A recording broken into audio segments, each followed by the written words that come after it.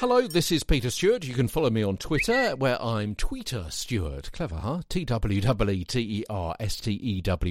Welcome to today's episode of Get a Better Broadcast Podcast and Video Voice. We've been talking about the feedback loop and how it's broken when you're sitting alone in a studio and you can't see the people who are listening to you live, or at some point in the future. It's an unnatural situation. Let me give you an example before we continue with more on that feedback loop tomorrow, and then over the next few days work out how we can reinstate some kind of good projection idea so it's accurate and engaging when we're communicating.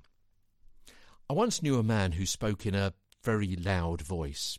He commanded the conversation, both with his volume and with his body language as well. He was not necessarily a big man, but he had that kind of aura about him, yeah? Partly because of the way he spoke. He spoke in a overbearing, bumptious tone, the way he held himself.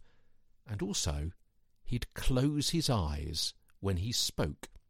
What he was doing was shutting out all those external signals that I spoke about yesterday, those kind of signals that would have told him to cede the floor to somebody else, to give someone else a chance to speak. He was shutting his eyes when he spoke in that overbearing way of his. He wouldn't see someone stepping back or looking away or shaking their head and so on. What did that mean to him? It meant that he could continue barking until he had finished what he wanted to say. He'd broken that feedback loop deliberately. He didn't so much ignore the feedback that other people were giving him about what he was saying. He just shut them out completely by closing his eyes.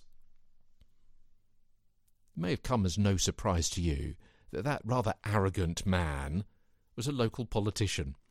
Draw your own conclusions. We'll talk more about the feedback loop as Get a Better Broadcast Podcast and Video Voice continues tomorrow with me, Peter Stewart, from London.